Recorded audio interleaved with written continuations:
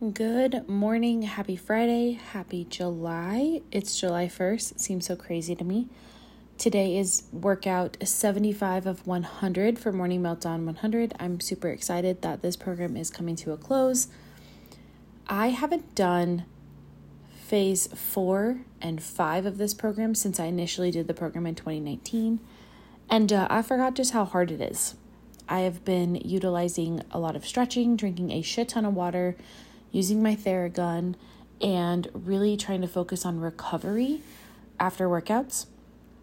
Today is freestyle flow, so I'm going to put on my yoga socks and get some yoga done. And, I'm really excited because I've noticed an increase in my upper body strength, which is awesome. And I attribute a lot of it to this program. But that is not the point of this podcast today. And this podcast is probably going to ruffle some feathers.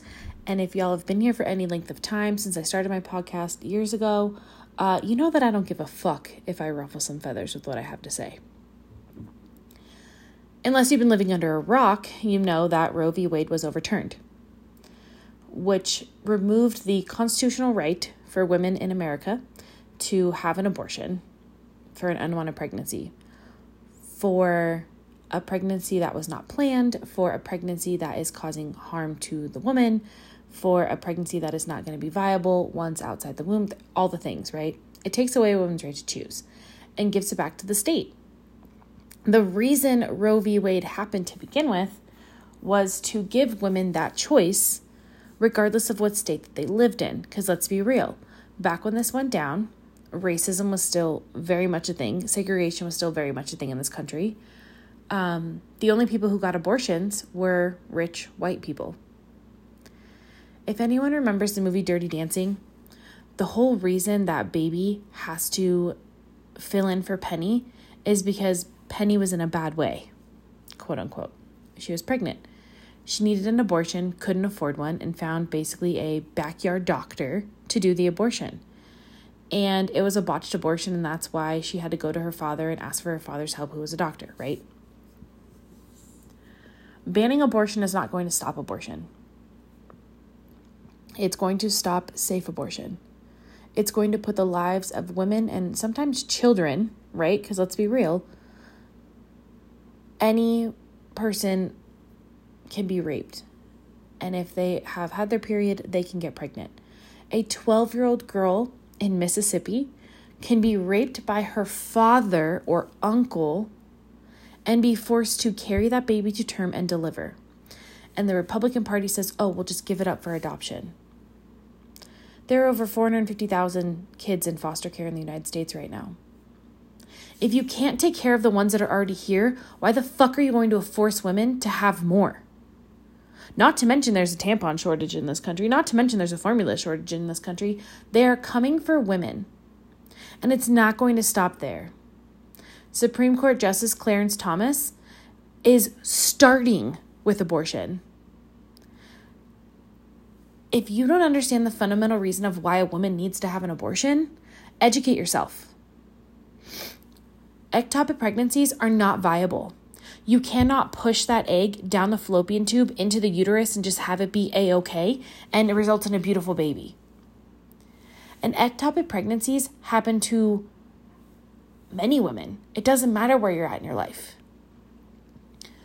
I have a really good friend from high school. Her name is Shelby, and she's a beautiful human being, and she is a mother to 2 wonderful children. But she had an ectopic pregnancy that went unnoticed and almost killed her. Because doctors don't see you until you're, 8 weeks along, something like that. Granted, I am not a mother, so I don't know all the benchmarked things.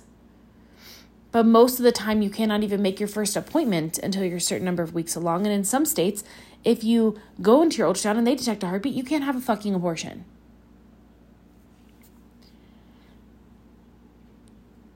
I'm sitting here debating how deep I want to go with this. And I'm just going to let it out. My mom passed away from leukemia in February of 2005. And it was the first time in my life that I was truly alone and didn't have my sounding board, didn't have my best friend. I decided after my mom died to move in with my boyfriend at the time because he lived closer to my school. My parents, my mom and stepdad lived in Woodland, California. He lived in Sacramento. I went to school in Sacramento. It made more sense. Why commute, right? Back and forth when I can just live at his house and go to school and then, every few days or whatever, go check on my stepdad. And my stepdad was cool with it, obviously. I was 19. Actually, I was 18. No, I was 19. Sorry. And I could do whatever the fuck I wanted. And I think it was hard for him to be around me because I reminded him a lot of my mom. In about late August, early September of that year, school was wrapping up. I was doing my medical assisting program, and my friend Sarah said, hey, I need to run a urinalysis on someone to finish one of our completion books. We have to do a certain number of things in order to be proficient in it, right? And she's like, can you go pee for me? And I was like, sure. I'll go to the bathroom, take a cup, give her a urine sample, bring it back. And she walks over to me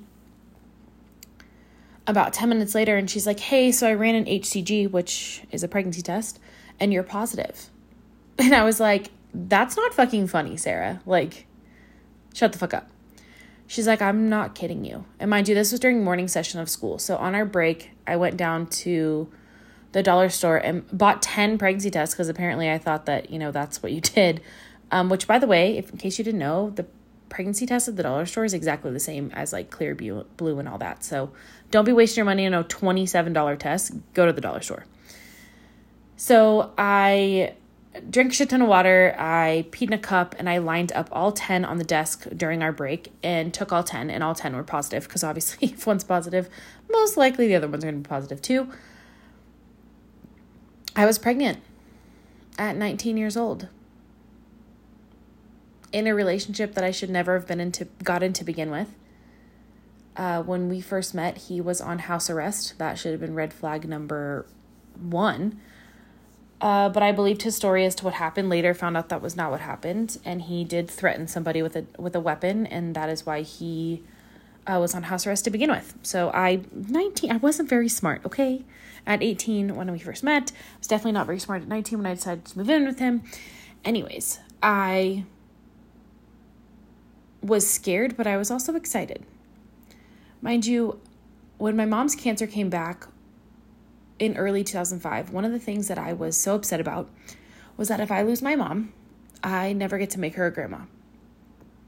I never get to go through pregnancy, leaning on my mom, decorating a nursery, doing all the things that mothers and daughters do when preparing for a baby. Now, I was in no way trying to get pregnant when I got pregnant. I was on antibiotics for a bronchitis infection and ended up, interfering with my birth control, and I got pregnant. I wasn't being careless. I wasn't not using contraceptive because I was on birth control.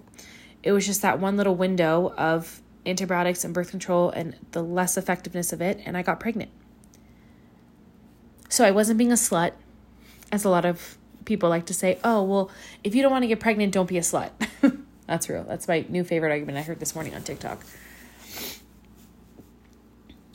So I told my boyfriend at the time, I gave him a gift with the pregnancy test in a bag, and obviously in a Ziploc bag because I was freaked out about it. Anyway. And he looked at me and said, oh, why are you trying to ruin my life? That was not the response I was expecting.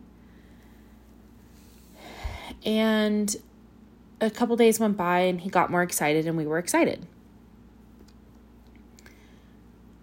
I believe it was a week after I had found out, and mind you, at this time, because my mom had died, I was no longer on Medicaid. I had no medical insurance at this time.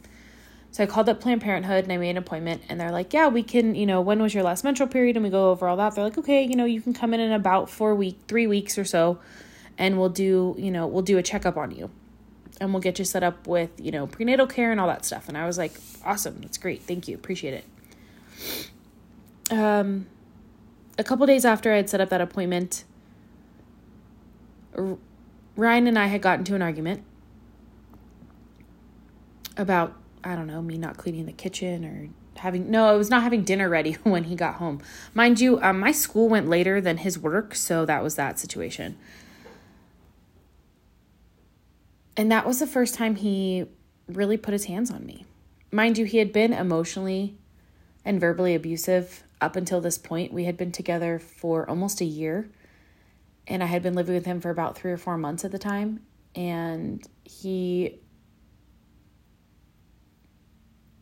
put his hand around my throat and pushed me up against a wall and had a pocket knife in his hand to my stomach and said, "If you don't take care of this, I will." I packed up my stuff. I went to my stepdad's, and I called my dad and stepmom, who were living in Fernley, Nevada at the time. And I just remember shaking, crying, and being like, what is happening? Like, I know that, he has anger issues and whatever, but like this was different.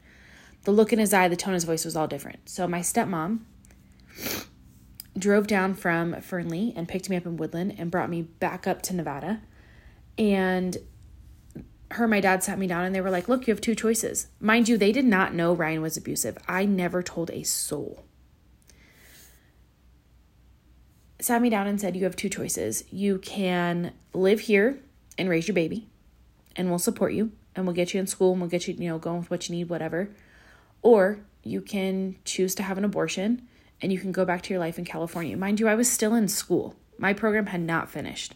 I still had an externship to do. I still had a test to take. Like, I still had things to do with my life.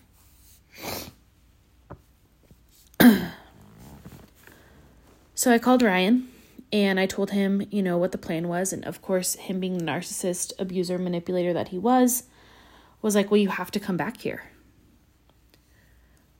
So my dad spoke to him and asked him to drive up to Nevada and be there for me. And he did. And the first time I had seen him, he was very apologetic, of course, right? Every abuser is.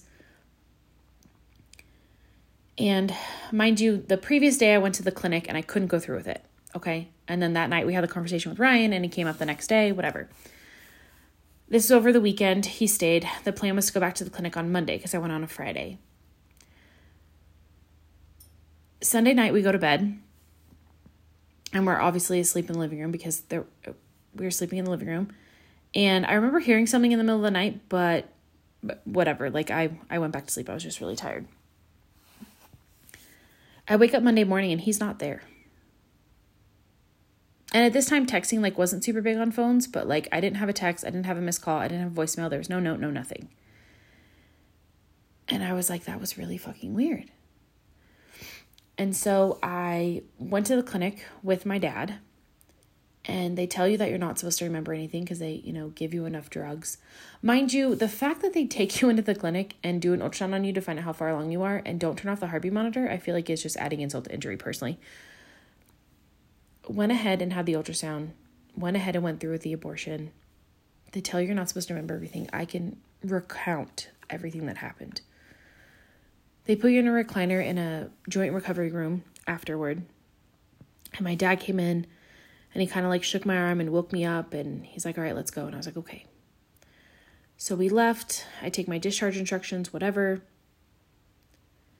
And 2 days later, I drove back home to California, back to Ryan, back to my life, right? He was furious that I went through with it. Furious. When I asked him why he left, he said he couldn't look at me anymore. After that, we worked on things. We figured it out. I had a lot of guilt, a lot of shame, because I grew up in the church, and abortion was quote unquote wrong. Mind you, around this time, I had also started dabbling with cocaine, and it was just, honestly, it was just not my best moment in life.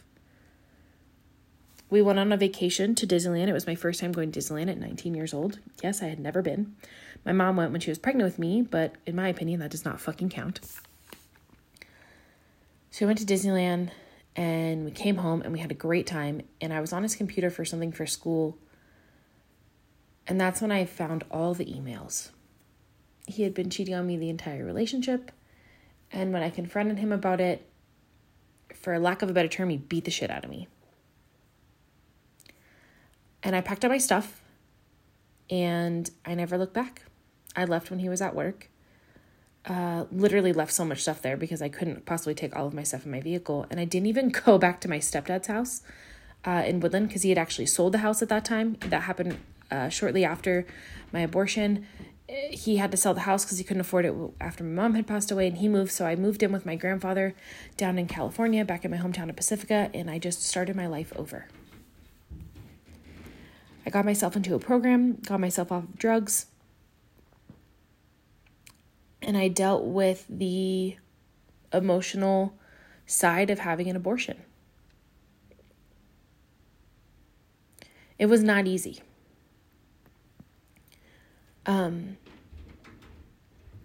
A little less than a year after I left Ryan, we were both invited to be in a wedding. And we were in the wedding. We walked down the aisle together. It was mutual friends.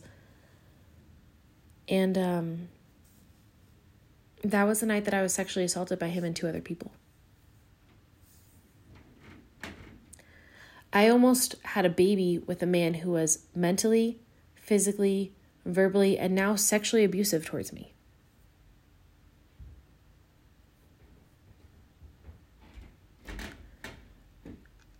When they say, oh, like, if, women don't have the right to choose. I am fucking thankful that I had a right to choose. I was not planning to have a child with that person at the time I got pregnant. It was not a plan. It was an accident that happened.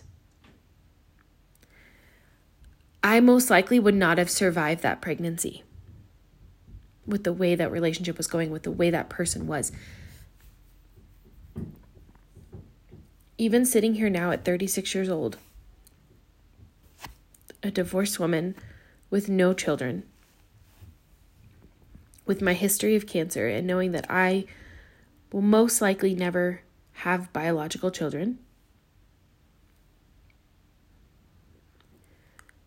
19-year-old Valerie would have still made that decision.